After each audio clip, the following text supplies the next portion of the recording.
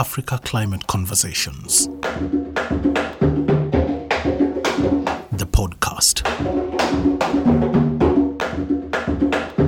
Hello, welcome to this week's edition of the Africa Climate Conversations. My name is Sophie Mbugwa.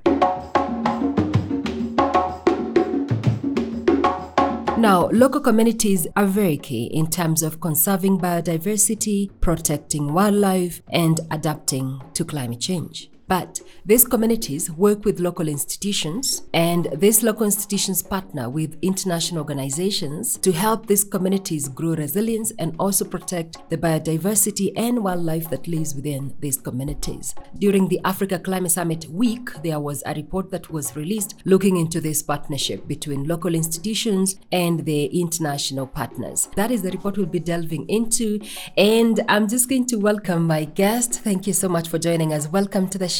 Please introduce yourself. I am Resson Kantai Duff, and I am the Portfolio Funding Director at Maliasili, which is an organization that seeks to accelerate community conservation by working with local organizations across Africa. We're currently working with over 40 organizations in 12 countries. Our work and our hope is that community conservation can succeed and that these local organizations are the engine of impact for their landscapes, for wildlife, for climate change, for biodiversity. Personally, I have worked in the conservation world for about 15 years with local organizations all through. I've just now shifted to an international organization with an African heart working with local organizations. My interest has always been with indigenous people, with local communities, and really believing that their work and that their impact needs to be at the forefront and at the center. And so I've spent most of my time trying to work out and trying to use all of my energies to reflect that, whether it is in the funding space or just in terms of the day-to-day workings of local organizations and supporting local people to do what they do best. You spent quite some good portfolio of years working with indigenous community, 15 years. I just want to expound how key are indigenous people or communities, not just in conservation, but addressing their own sustainability and also improving in terms of contributing to economic development in Africa. In order to answer that, I will go to the COVID years. And I think it was during COVID time that you really saw not just the value, but the pivotal role that local communities, that local organizations play in these landscapes. When COVID happened, actually, I was working in northern Kenya at the time, and COVID was, I think, our third or fourth crisis of that time. The crisis started with a canine distemper outbreak that affected domestic animals and wildlife across the region. Then we moved into floods. Then we moved into the locust invasion that swept through Kenya, which happened from January. So by the time COVID hit, we were on crisis number 4 or 5. And this was the crisis where almost all, funders, tourists, every international group left the landscapes. And what happened was that you then saw what local organizations and what local communities were doing in their spaces. Conservation organizations became you're ferrying livestock from place to place during the drought. You are working to deal with the health concerns and health issues around COVID for your communities. At the time when landscapes emptied out, you saw that local organizations were going nowhere. These organizations were there to stay. And this is actually the main quotes for the report that has just come out, Rooting for Change, which starts off with a quote by Dominic Ngwese from Nature Cameroon. And he says, the local organization is pivotal. It is there forever. It is not like the international organization that has a limited period of time. Local organizations are going nowhere. They are in their landscapes for the long term and for every wave of crisis or conflict, whichever issue that has to happen. And so what is then the most important thing is that local organizations need support at every level. They need to be supported at every level. They need to be recognized for their expertise and for the role that they play, and they need to be supported at every level to do the work that they already know how to do. Fantastic. So today we're talking about a report, Rooting for Change, released by Maliasili, But before we delve into this report, I just want to start the conversation from a report that was released last year by Maliasili, Greening the Grassroots. And this report mentions, and I quote, that the prevalence of short-term project funding, accompanied by difficult reporting requirements, the high cost of securing funding, restrictions of funding eligibility, all create a formidable set of barriers for African organizations. When I was reading this, it took me back to some times back. I visited Turkana County, and one of the things that I found by the lake Turkana, these communities dry fish, and they've done that traditionally for a very long time. So this organization comes and builds them a very good solar drying installation. But these community members were not using it. So I asked why, and they were like, they never asked us. We didn't want this. So they wanted something totally different, but then they would still go ahead and do their things despite all this $1 million kind of project that was actually there. And I was looking at this report and I was thinking, one of the barriers is actually short-term project funding. So if you as Maliasili or another NGO that is locally there, you're given a project that you're probably supposed to do within a year or two, does this short-term funding really leave rooms for comprehensive surveys to take place to assess community needs, problems, and also their proposed solution for sustainability of these projects that you're implementing? No, it does not. It's the short answer. Yeah. It really does not. And just to preface this with, this report, Rooting for Change, Strengthening Local to Global Partnerships in African Conservation, it came out of this very startling statistic that only 1% of all the funding that was pledged, in Glasgow and in all of these other multilateral environmental agreements, only 1% made it to Indigenous people and local communities. So the report that was done, Greening the Grassroots, that came out last year, was now looking at what local organizations really feel that they need, to unlock this funding, but also how can this funding come in the way that local organizations need it to come. And in that report, 71% of the respondents talked about the fact that short-term funding was one of their critical barriers. So, the things that you're describing of what happens, it makes sure that local organizations cannot plan. So you're taking whatever various granting organizations are able to give you, and then you cannot plan for the future. You also, because you're only receiving a 1-year grant, you're only receiving a very short-term grant, you then might also have less power to really talk about what is it that is critical that you need in this particular place. And then, as you've talked about, is there space then for proper monitoring and evaluation? And you really can't do a lot of that. In this report, there are a few other quotes that talk about this same issue in broader detail, and talking about saying that maybe the international organizations that come in that have this very short-term funding that say it's only for 6 months, and that they are expecting that at the end of this, a community will be empowered to do XYZ, to be empowered to be experts. And that particular respondent spoke about it and said, that is impossible. You cannot be empowered in 6 months. That is not how this works. So the Greening the Grassroots report really came out with some very strong recommendations around the need for multi-year core funding support, because a lot of the time there's also only programmatic support rather than funding for these organizations that need to keep the lights on, and they need to be able to get out there and do the work that needs to be done. So that was the rallying cry of the previous report. The rallying cry of this report is not that they do not want international partnerships. These partnerships add a lot of value, and the report kind of goes into a lot of detail about what sort of value international NGOs provide to them, whether it's on the policy side, the funding side, some technical support. All of these things are things that international organizations continue to provide, but all of these things need reform. And the top-down approaches when it comes to funding are the things that lead to that solar drying contraption that you mentioned, that nobody asked for and that now we have to contend with, and somebody's written a report somewhere that ticked some boxes. Instead, local organizations are saying, we have the agendas.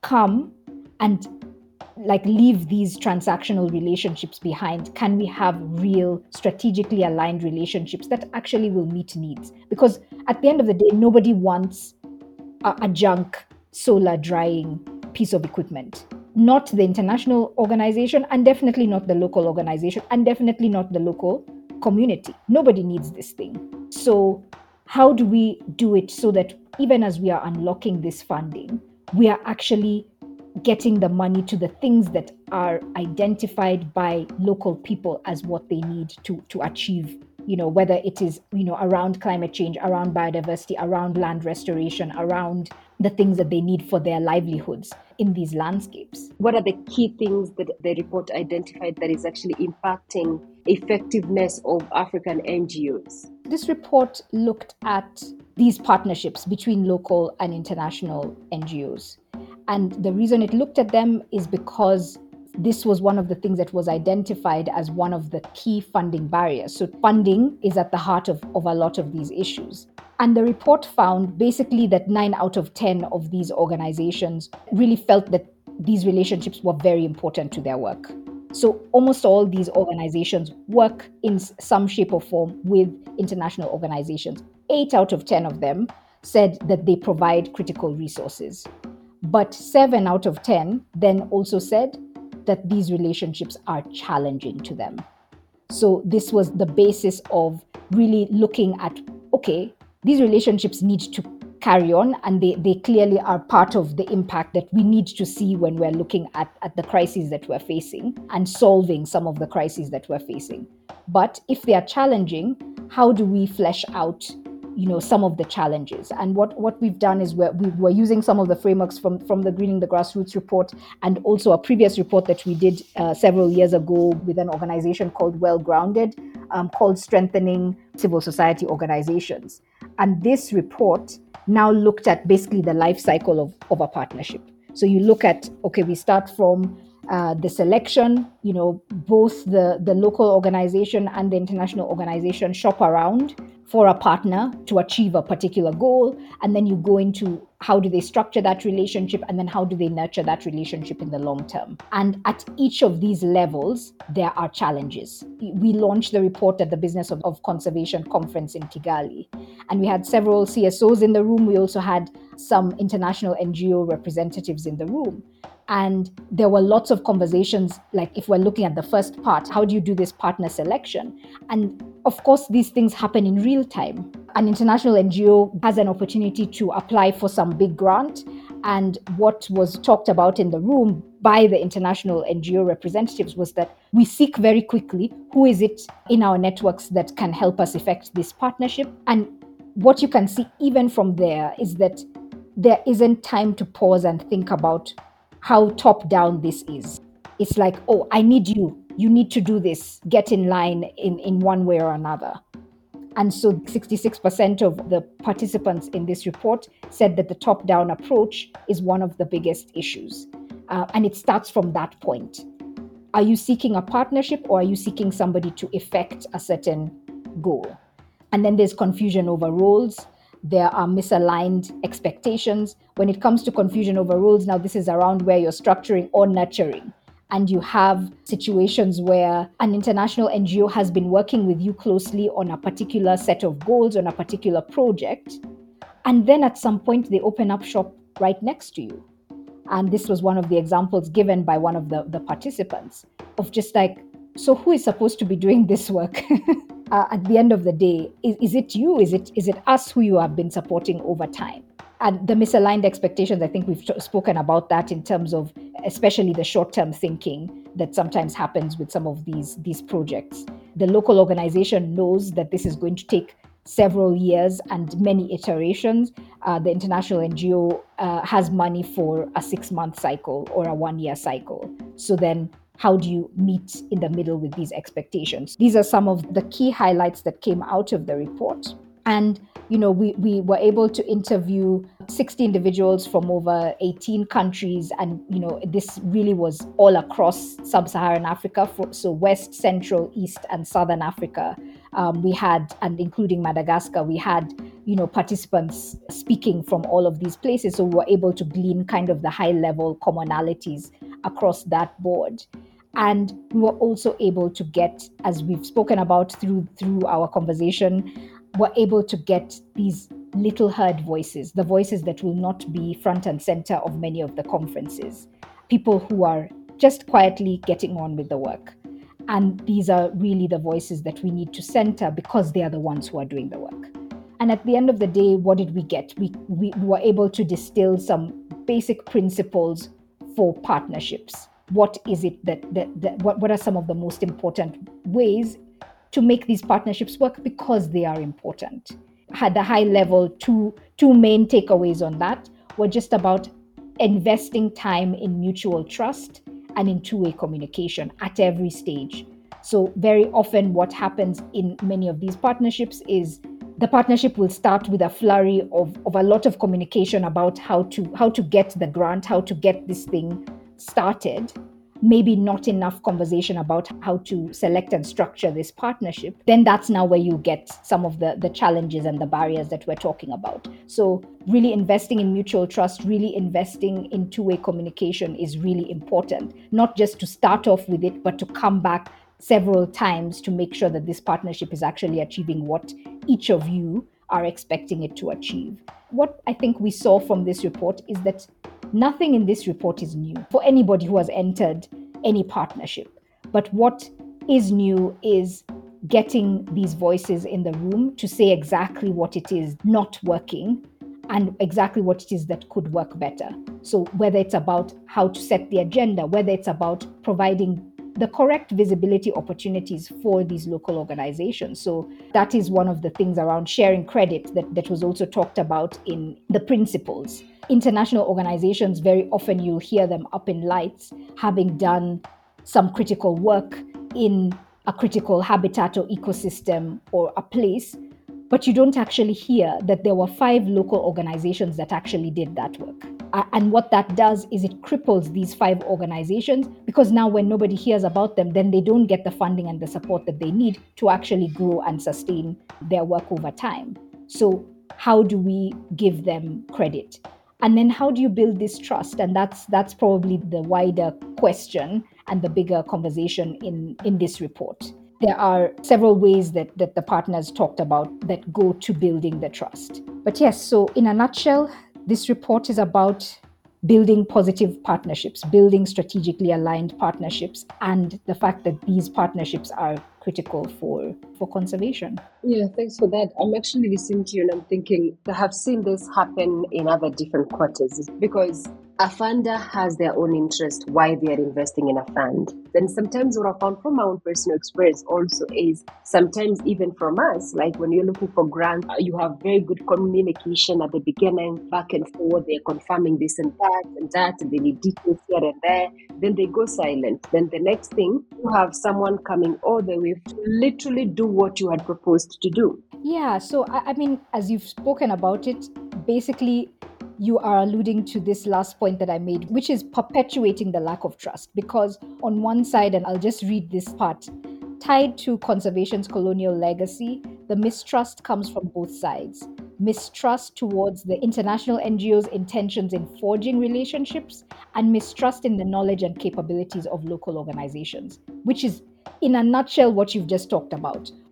So as soon as I'm in this relationship, my first question, if I'm a local organization, is this organization going to start setting up shop next to me? Are they fishing for information? Your mind, unfortunately, immediately goes to this very mistrustful place. We're not putting ourselves out there so that people can come and duplicate our work and then eventually take all the credit for the things that we've been building for several years. I'm not going to do it. And then on the international NGOs side, as you said, they have this idea, they have agendas, bigger agendas that they have and they want to set, and they have this mistrust in the knowledge and capability of this. Look, can they do it? Can they really do it? Maybe we need to send somebody who can. Maybe we need to try and do X, Y, Z. So you've got this mistrust brewing on both sides, and this is what makes for these very unsuccessful partnerships time and time again. So, from what we've heard from local organizations who've spoken during the Business of Conservation conference, Honey Guide was talking about a relationship that they were having with IUCN. And they said they did walk in with misgivings because they've had not great experiences with other international outfits and NGOs. But what IUCN did was time and time again, they kept asking, what do you need? what is it that you want? What is it that will work best in this situation? How is it that you want this to work out? And the more and more they asked, the more the Honey Guide team were like, these guys are actually interested. They're not coming with a hidden agenda. And I think something that needs to be noted about a lot of international organizations at this time, at this critical time, and I say critical time because we've gone through a racial justice movement, we've gone through COVID and a pandemic, we've gone through so many serious crises that really the localization agenda in the world is growing and is crescendoing right now. Like the idea that you need to trust the local people to set the agenda. You need to trust the local people to use the money that needs to be spent, that there will be no impact unless the local organizations and local groups drive this agenda. That is now more common knowledge. So these international NGOs are changing. They are actually making sure that they are not only incorporating this knowledge, but actually putting pen to paper and putting, the rubber is meeting the road right now.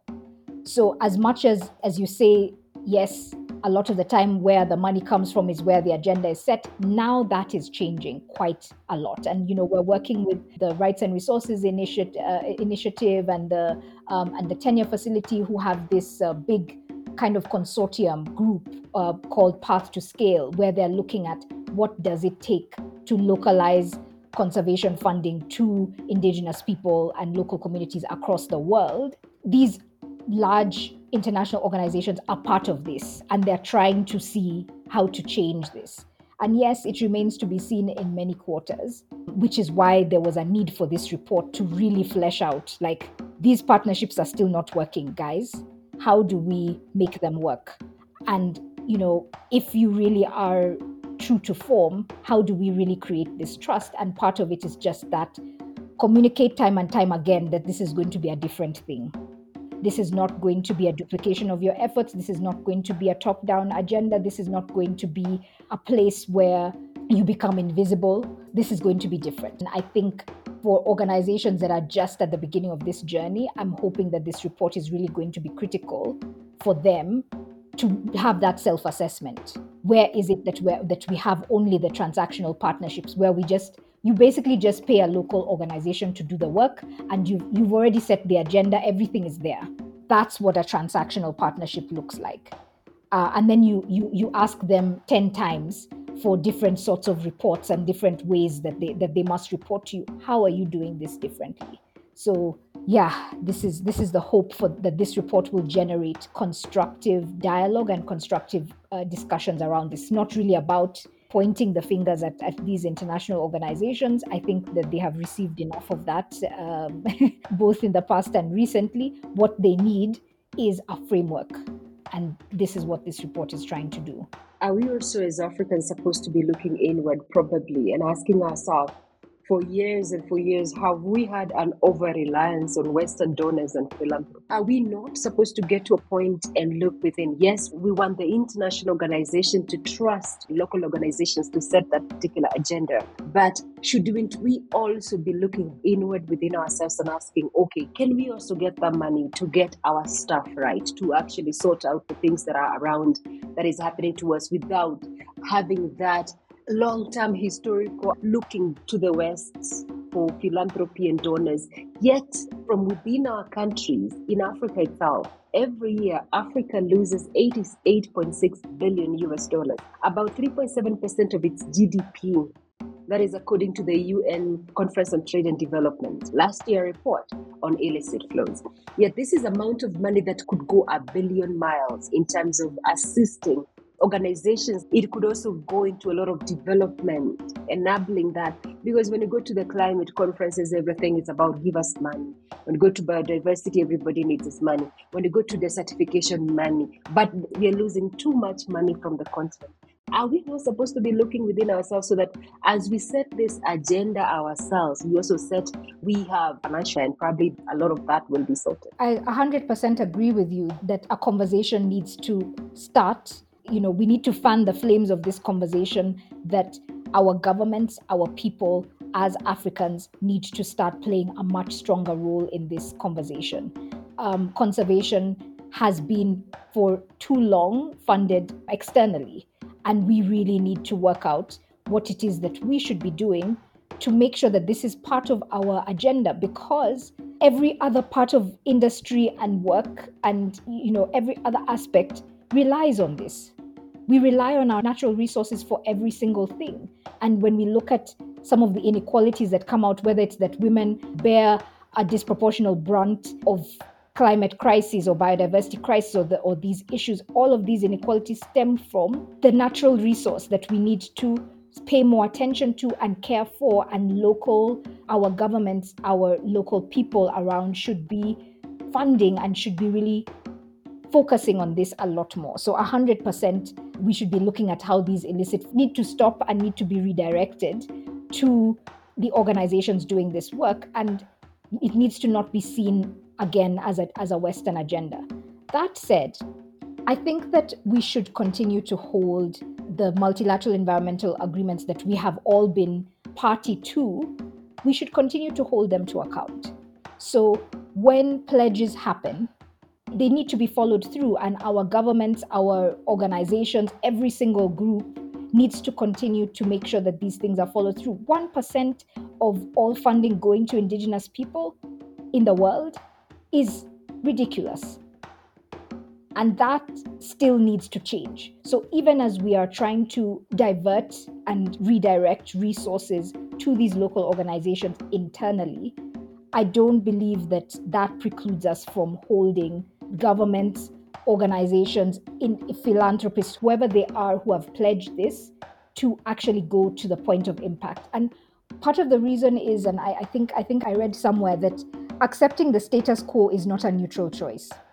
The status quo that, it's, fine, this is where we are, but maybe what we can do is we can try and redirect from the African perspective. Yes, we should, but this 99% also needs to come to these organizations, to these local groups, because it was promised and because they are owed this, considering indigenous people, I think, take up about 5% of the world's population, and yet they manage or co-manage 85% of the world's natural resources and communal areas. What do we need to do for this money to flow? Because when you talk about 1% of funding going into indigenous people, and this is globally, when you go to research and development, you will find, like, between the period of 1990 and 2022, only 10% of that funding was actually allocated to Africa. And then you find 78% of that 10% of fund was allocated to European and US-based institutions researching about Africa. But only 15% of that 10% of that fund is what was allocated to African-based institutions. And only, 5 to 10% of philanthropy that came to Africa went to African organizations. Now, see, exactly. But you see, the funds are available. Yes. The COVID crisis itself showed that the US allocated $43 trillion cushioning its people against the COVID crisis. Yeah, the money exists, it is there, and it can flow. Reality, it's our own people that are on the front line. When you go to these conservation areas, you find that some of the areas, you find the tourist revenues that comes, it's not recycling back. It's actually not getting back to this community. So what is the mechanism by which we need to make sure that this money flows, that these communities feel really monetary? There is that financial benefit that comes from conserving this ecosystem and living with this ecosystem. Because you can't keep asking people to conserve on an empty stomach. But the smaller money that we are getting of a tourist, 2 tourists, 20 tourists coming in, we could make sure that this 10% of revenue really gets this community. We're trying not only to make sure that it's 10%, we're trying to increase it a lot further, both from a government framework, but also the local organizations that we are working with, such as the Masai Mara Wildlife Conservancies Association. These are the organizations that we know are working on those mechanisms to ensure that local people indeed are benefiting. So that local expertise is there. I think it's for us to highlight that these organizations exist and that they know that they are developing these frameworks and mechanisms on the ground to ensure that the local Maasai woman is able to get those benefits, but also to put their voices into setting the agenda, which I think, continues to be a rallying cry of this report, of every place, is that these local voices need to be there at every level. So you have a local organization, but you have those local people who need to be in these discussions, and so that then can trickle up. But just, yes, you have nailed the nail is definitely on the head about the fact that these things need to be internal discussions in Africa very, very much. What do we need to do to make sure that these voices can be heard? Well, this report, I think, is the start of that, because we're looking and very often reports like this are accused of being very Eastern, Southern Africa focused. This report actually was able to get voices in the room from West Africa, from Central Africa, from Madagascar, from everywhere. So the first part is to highlight, to push forward these voices that are not often heard. That, I think, is definitely our first step. These little known voices are here. They are in this report. They need more support. They need more amplification at every level. What else should we be doing? I think following some of the principles that this report is hoping for, I think will really help. When it comes to the international organizations, what should they be doing? What should they be thinking about? They should be thinking about what it takes to move from transactional to strategic partnerships. They should be valuing local knowledge. They should be bringing attention to partner selection and engagement. They should really be reflecting on their role in each and every landscape that they step into. And they should simplify their administration so that whatever the partnership is about, whatever grants need to go out, these organizations are not having to go through laborious and onerous reporting. But as local organizations, you spoke about this at the very beginning, Sophie, about recognizing their power as local organizations. Very often you walk into the room already feeling that you are at a less powerful position. But there needs to be more recognition that you actually hold a lot of power, because you hold knowledge, you are the ones who are in that landscape doing this thing. Being clear about strategies and needs, being an attractive partner. Just because you have the knowledge does not mean that you are the best communicator of it. So the more you can invest within the organization, within these communities, to become the best organization that you can be, and also just imagining new partner models. Maybe you as one organization to this very large international organization has not been working, but maybe if you have a local consortium and you are all doing various things within that landscape, you build a different sort of power in that situation. So what is it that these organizations can do? These are what organizations can do on those levels. And at the end of the day, we need to move from mistrust. We need to be able to build trust at all levels. From a local organization perspective, when you walk in and you're worried, you communicate. You say, I need to know, is there another agenda here? And as an international organization, when you walk in, you need to really see how can you trust these local organizations to get this job done. And if you have any misgivings, you speak about it rather than looking for a proxy or looking for somebody to duplicate their efforts. And then for the broader public, for everybody, I guess just the broader understanding that these organizations need these partnerships, and at the end of the day, that these organizations can fix the challenging parts of these partnerships. What we can do to highlight and amplify local organization voices, whatever we can do. Very often, people don't even know the names of the local organizations around them. If we are expecting more Africans to fund these organizations, we need to highlight them. We need to make them more visible. If we know them, put them at the top and front and center in the discussions. So I have to let you go. Thank you so much. Thank you so very much for having me. This was really a pleasure.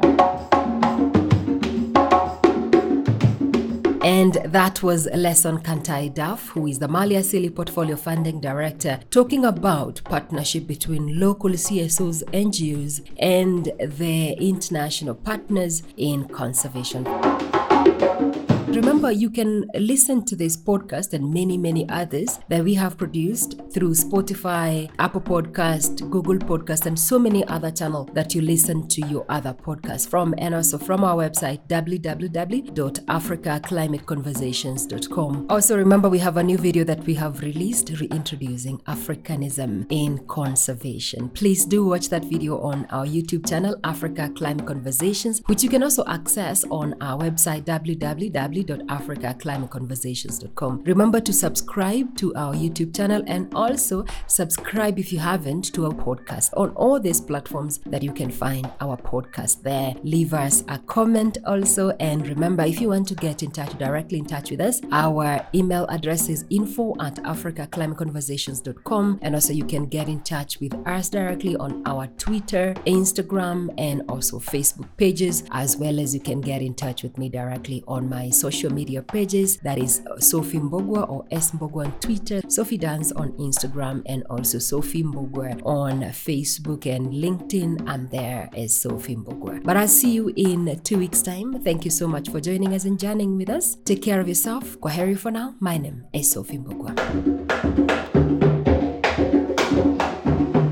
Africa Climate Conversations.